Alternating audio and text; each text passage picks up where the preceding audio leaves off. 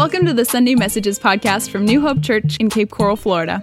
Our mission is to glorify God by making fully devoted followers of Christ, by belonging together, believing in Christ alone, and blessing our world. And wherever you are on your spiritual journey, we pray today's message brings you hope and help along the way.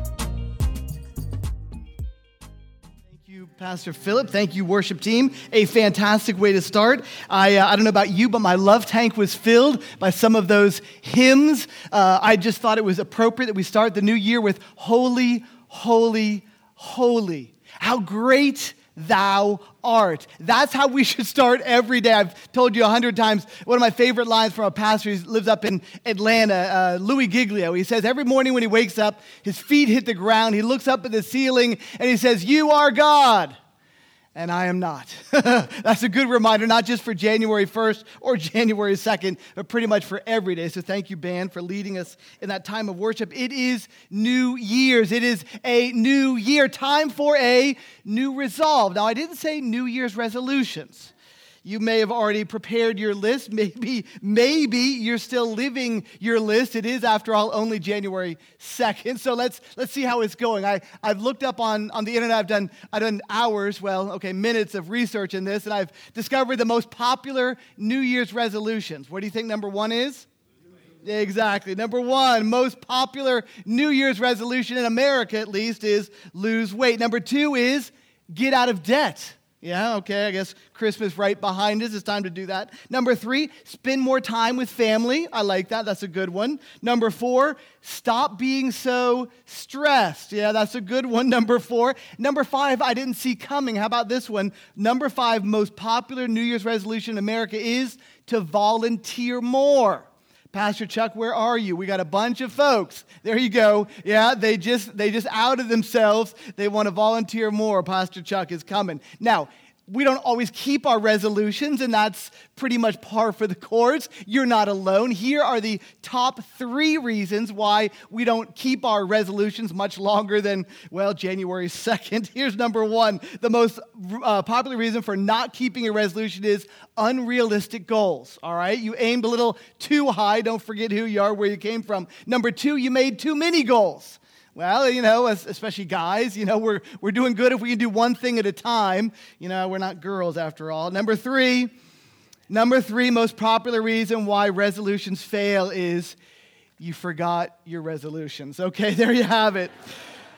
There you have it. Well, folks, this is not a New Year's resolutions talk. This is not some kind of pop psychology. You got enough of that on the television, on the internet, and from your friends sharing their little tweets they read online. This is God's word. We're going to dig into God's word today to understand not what a resolution is or should be. Resolutions nowadays, that word has lost its meaning. It's really nothing more than a wish or a hope or a want to or something I'd love to see changed in my life or in my family. It's almost meaningless, not quite, but almost. The difference is, and what I believe God is calling us to do, is to resolve to do something. That is a determination, setting your mind, your heart, your spirit towards something, putting all of your energy towards something, pushing in one direction to resolve to do something. The Bible story we're about to read, we're going to discover how God calls us as His people, as His children, to resolve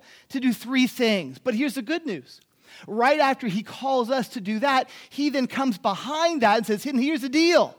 I, your God, the God of the universe, I resolve to do the following 3 things. This is a fantastic story. In fact, let me read it for you, and I think you're going to love it. When was the last time you read out of the book of Haggai?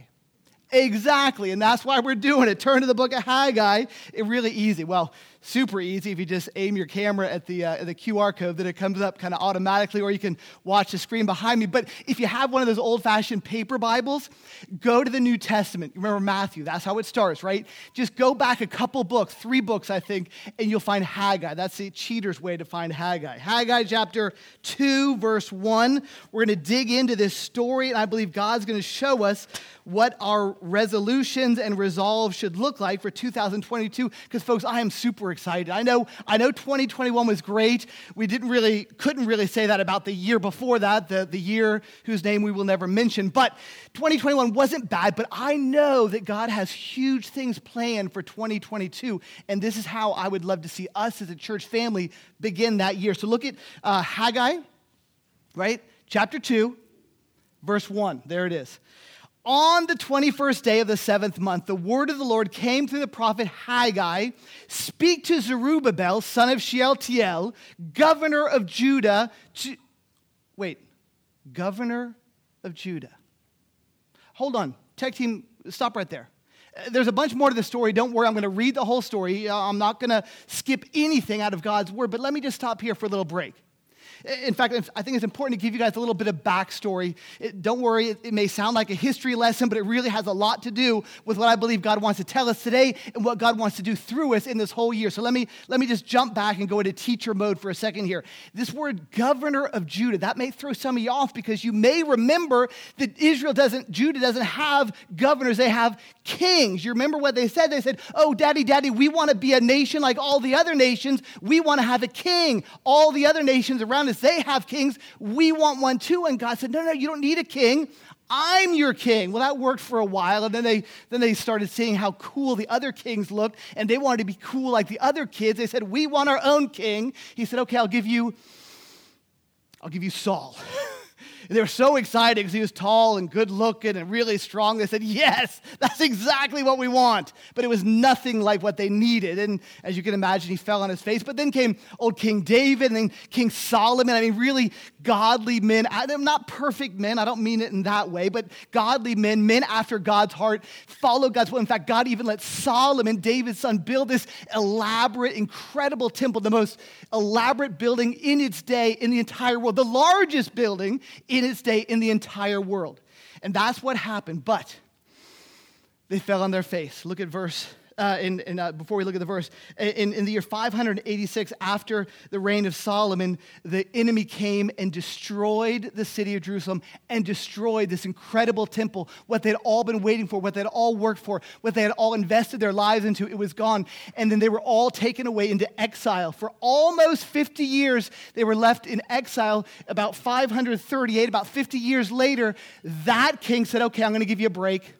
I'm going to let a few of you go back and start rebuilding. It'll be nothing like it was before, but I'm going to let about 60,000 of you go back and see what you can do to kind of put things back together. In Jerusalem, they came back with a fire. They came back with excitement. They came back and said, we're finally home. Let's do this. We can do this.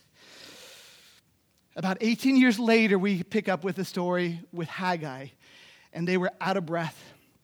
They were out of energy. And they were certainly out of excitement. Many, if not all of them, had thrown in the towel on rebuilding the temple. There was no way they could make the temple look like it used to look. Not all of them, but many of these 60,000 who came back, they were still old enough to remember. They had seen the original temple and what they were able to do with the minimal resources, the minimal labor, the minimal money, the minimal gold that they had was going to be nothing like the former temple. They said, well, if I can't make it like it used to look, if it's not going to be like I used to have, if this isn't going to turn out the way I have in my mind, then forget it. I'm going to go take care of my own family and my own farm and my own house and my own vineyards and kind of leave God's stuff in ruins. And that's where Haggai, in fact, another guy, Ezra, we're not going to read him today, but he's another prophet kind of at the same time. They're both writing about this same story, but from different angles. Ezra, he's focusing more on the attacks that these folks were getting from outside. You can imagine the folks were not happy when these guys came back. They had been ruling in the city of Jerusalem for 50 years, and now the old owners come back and think they own the place. They were just waiting, watching, hoping for these Israelites to fail. You ever been there? It's not a very comfortable feeling, is it? Friends, neighbors, workmates, schoolmates, your own kids, your own parents, family members, not believing in you, expecting, thinking that you're going to fail, fall on your face. They're just waiting for the day. The words, I told you so, are already on their lips. And that's where these folks were.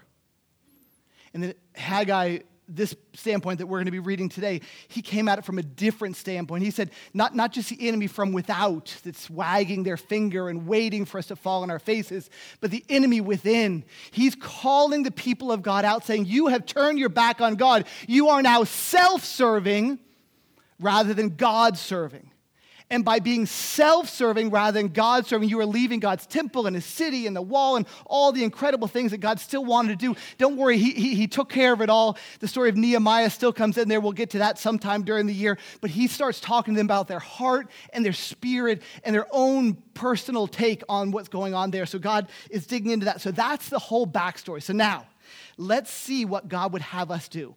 Because God gives these guys 3 different resolutions. Resolve to do this, resolve to do this, resolve to do this. 3 different things.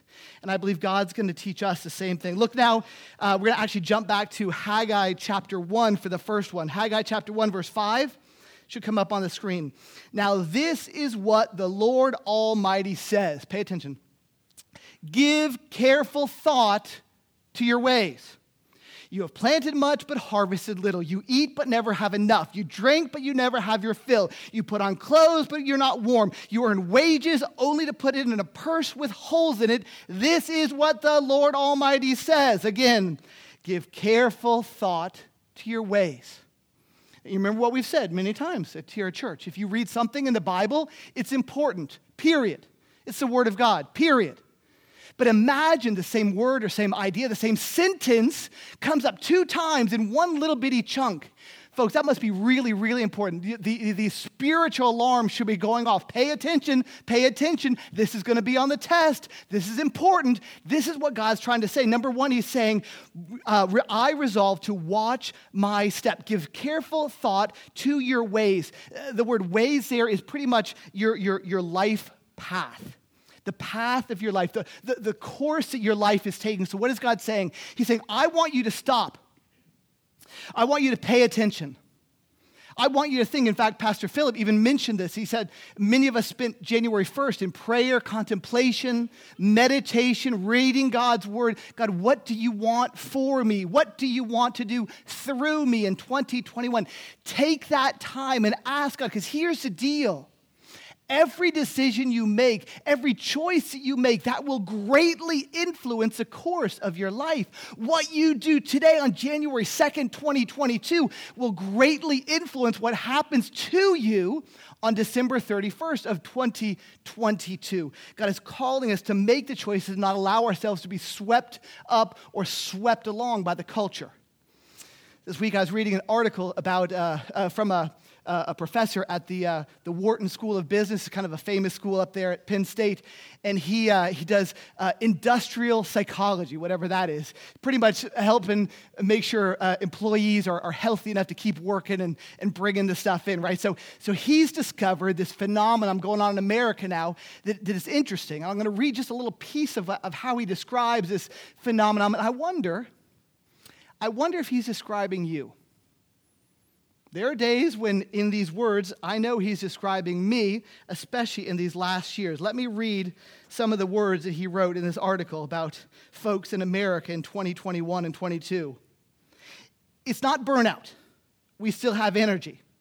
It's not really depression. We didn't feel hopeless enough. We just felt somewhat joyless and aimless. It turns out there's a name for that. It's called languishing.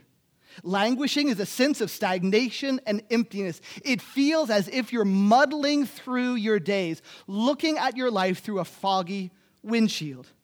In psychology, we think about mental health on a spectrum from depression all the way to flourishing. Flourishing is a peak of well-being. You have a strong sense of meaning, of mastery, and mattering to others. Depression is the valley of ill-being.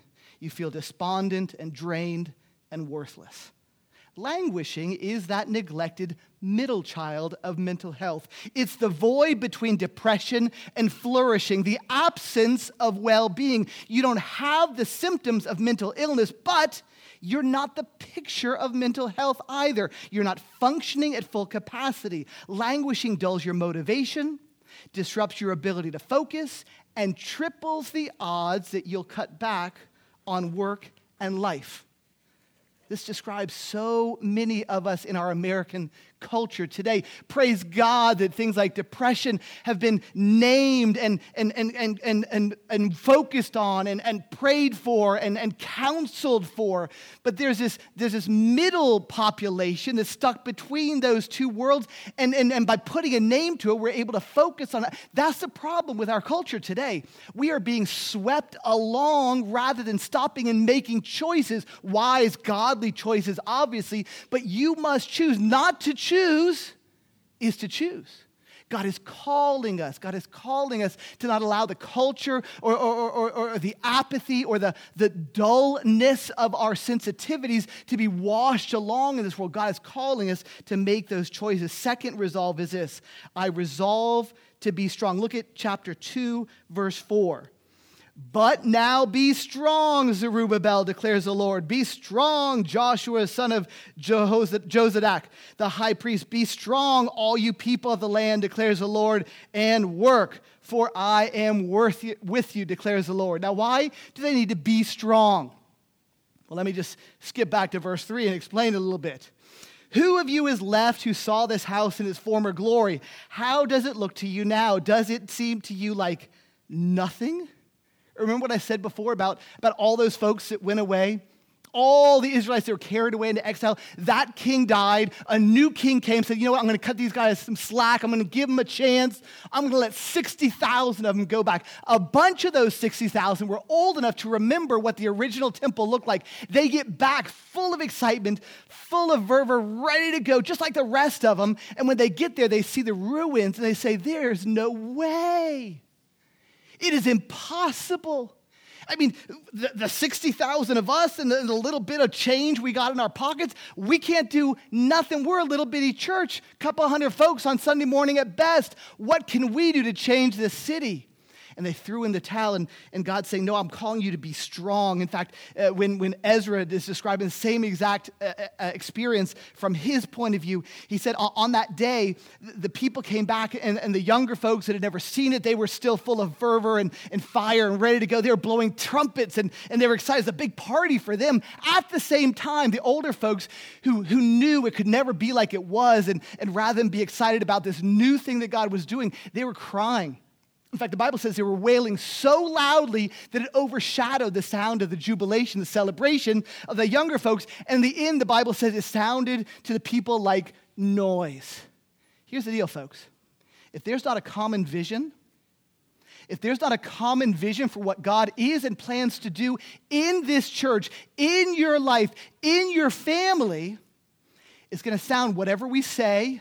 Oh, the pious, godly words we might occasionally spew in front of our friends and neighbors, it's going to sound to them like noise. They're like, well, what day is it today, Dave? Is it hopeful Dave, full of excitement for what the Lord's going to do? Or is it bummed out, depressed Dave, because nothing's going the way you imagined it or had it in your mind, Dave? And it's going to get confusing for them. And in the end, they're going to say, hey, I can't understand a word these religious folks are saying. I quit. God is calling us to have a sound, clear trumpet of joy and inviting them for the hope that we have. The hope that we have found is the hope that we share. In fact, if there's any two words in the entire message, the entire story of Haggai that I want you to pay attention to, is these two words. Listen. In verse 4, it says, but now. Stop. No, literally, just stop.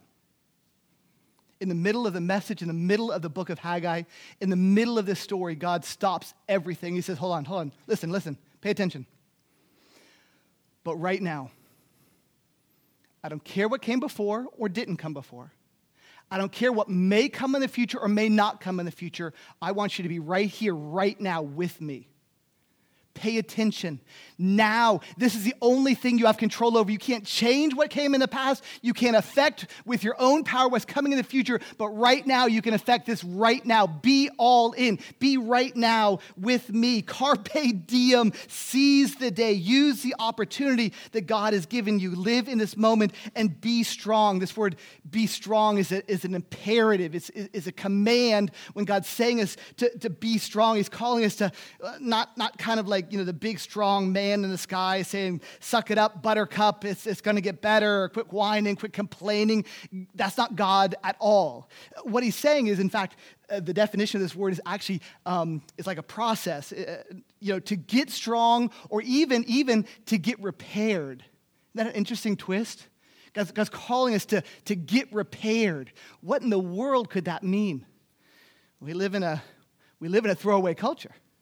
I mean, if it's not the newest, the shiniest, the fastest, the bestest, what do? We chuck it and we get a new one because the new one's shinier. The new one's faster, the new one's better, the new one's more popular, so we chuck the old one. God don't play that game.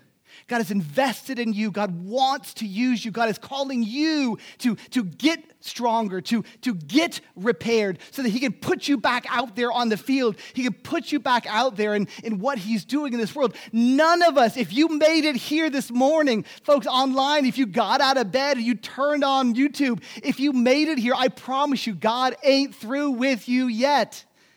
Get strong, get repaired, and God will put you back out there where he needs you. Number 3, God also calls us to be resolved to get to work. God calls us to get to work. In verse 4 again, be strong, declares the Lord, be strong, declares the Lord, be strong, declares the Lord, and get to work, for I am with you. This resolve to get to work, this wishing and waiting and wanting that the temple would be rebuilt is almost meaningless.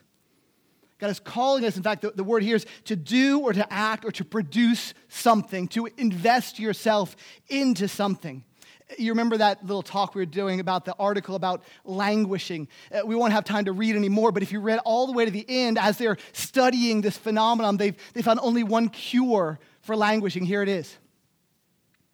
Pour yourself into a project that is bigger than yourself.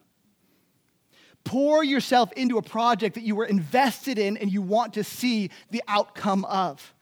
In the article, they say even if it's a huge puzzle that you've never built before, as long as you're invested in and you're wanting to, you're desiring to see it completed, even that will help move you in the right direction. Obviously, as believers, you're so much bigger than a puzzle. God did not set you on this earth to be the puzzle master. God set you on this earth to share your life and give it away to your friends and your neighbors so that heaven gets fuller and fuller and fuller. If you want to invest yourself in something bigger, folks, I've got some opportunities for you. Beginning next week when we start our brand new series, A Place to Belong, God will be showing us all kinds of things.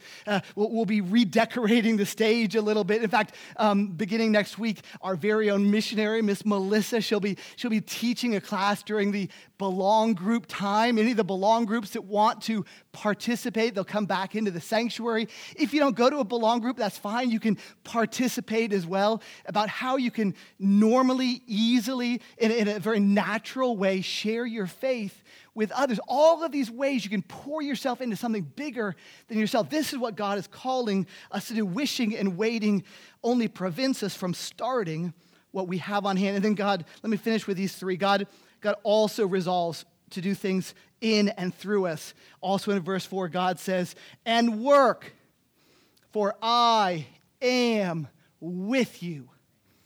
Now that sounds cute.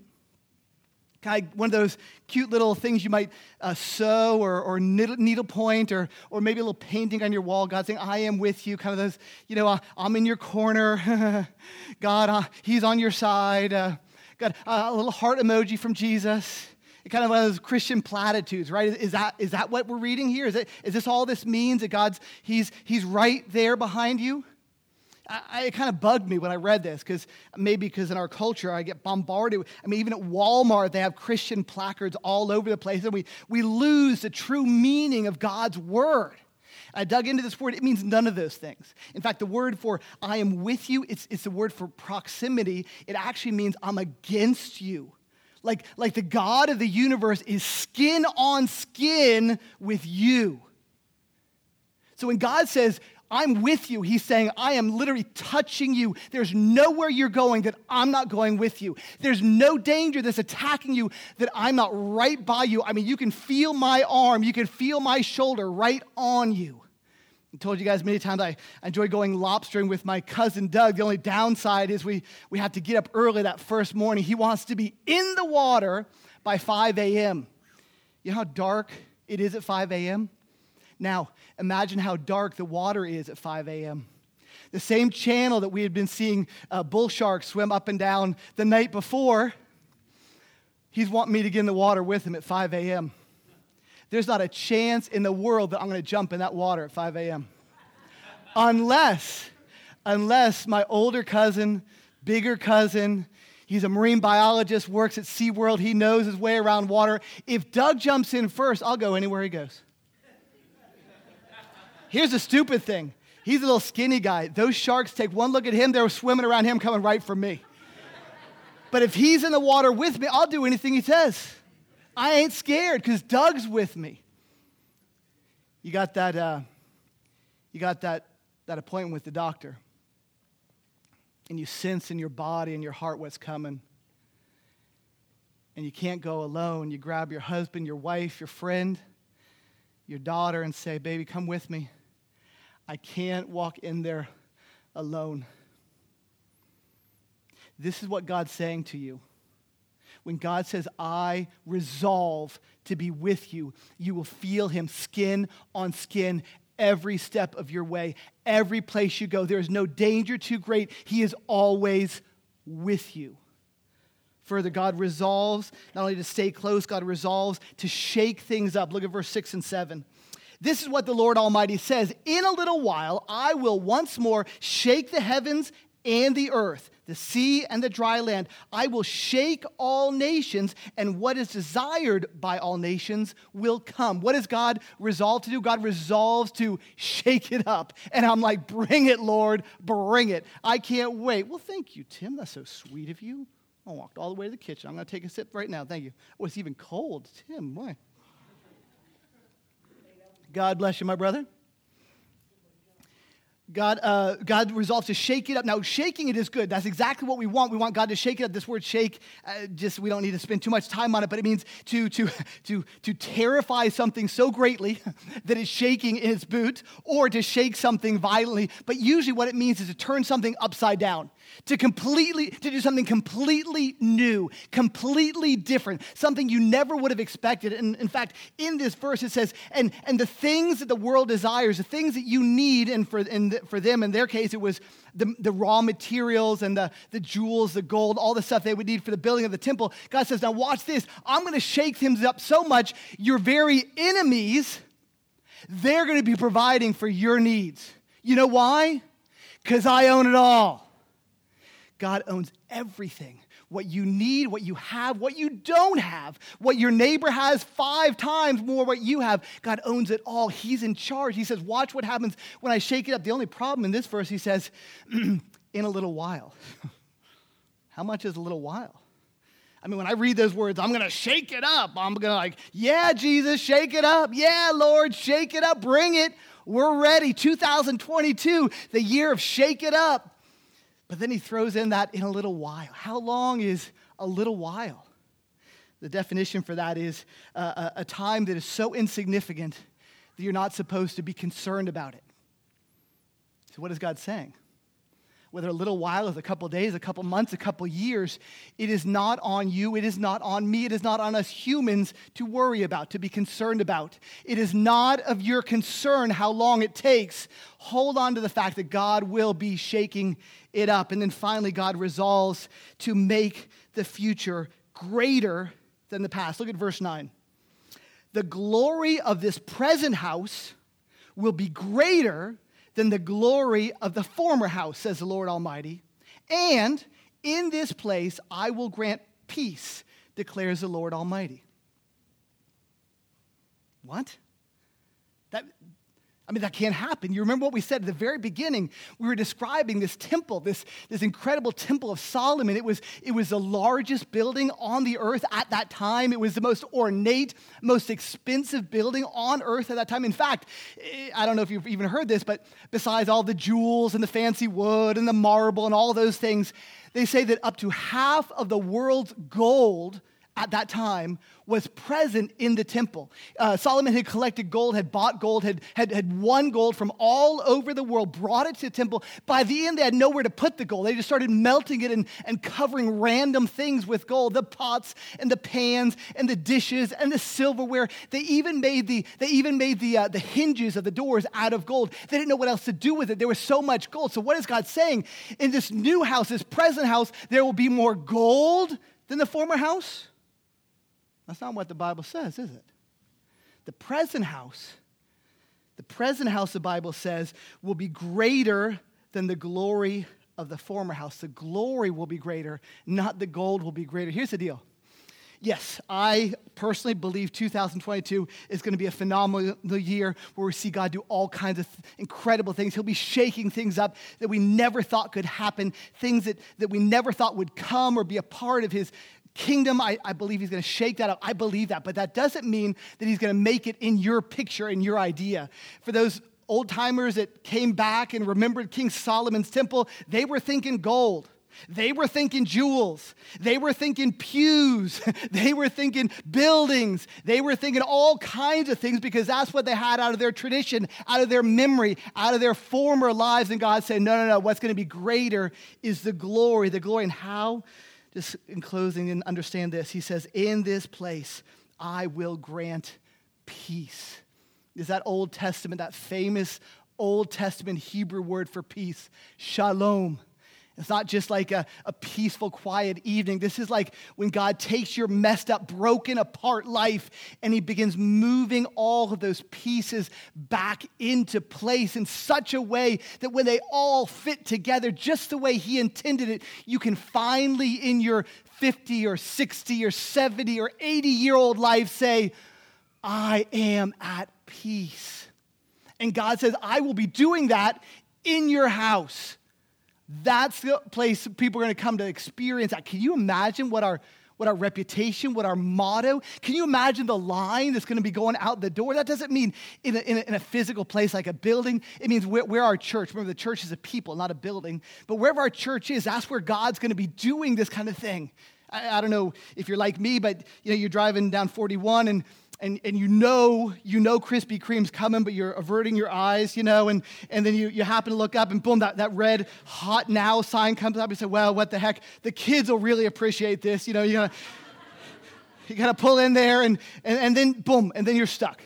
Because like 97 other people saw the same light. And so you're stuck in the line. You can't get out. You're kind of already committed. I've already been here 45 minutes. I might as well stay. It can't be more than a couple more hours. So you're already committed. Can you imagine that would be the line outside of these doors? Or this would be the line outside of your house, because where you are, that is the church. That will be the line outside of the youth group. That will be the line. People will be standing in line to experience the peace that you can only know through God, who puts our lives back together in pure biblical shalom. That's what God is calling us to. Our best days are not behind us. The enemy of the best is the before. Do not look to the past. Look forward with God. Y'all know that I love a good Baptist potluck. I come by it naturally. I grew up in a Baptist church downtown Miami, the same Baptist church my mom and dad grew up in. In our kitchen, a lady named Miss Rosa volunteered. Miss Rosa was an incredible cook, but she could organize a potluck like no one else. And she'd get all the food in one place, all the salads in another. She'd hold back the desserts for later. And as we make it through the line, we've gone by a time or two, she'd come out of the kitchen. She'd always say the same thing. Hold on to your forks. The best is coming. Folks, hold on to your forks. The best is coming. Let's pray. Father God, you are an incredible God. You love to shake things up in our world, in our community, sometimes even in our own lives, our own families. But God, we love the fact that you don't throw away the old timers, the folks that have been around a while, the folks that are running a little rough and aren't quite as shiny as they used to be.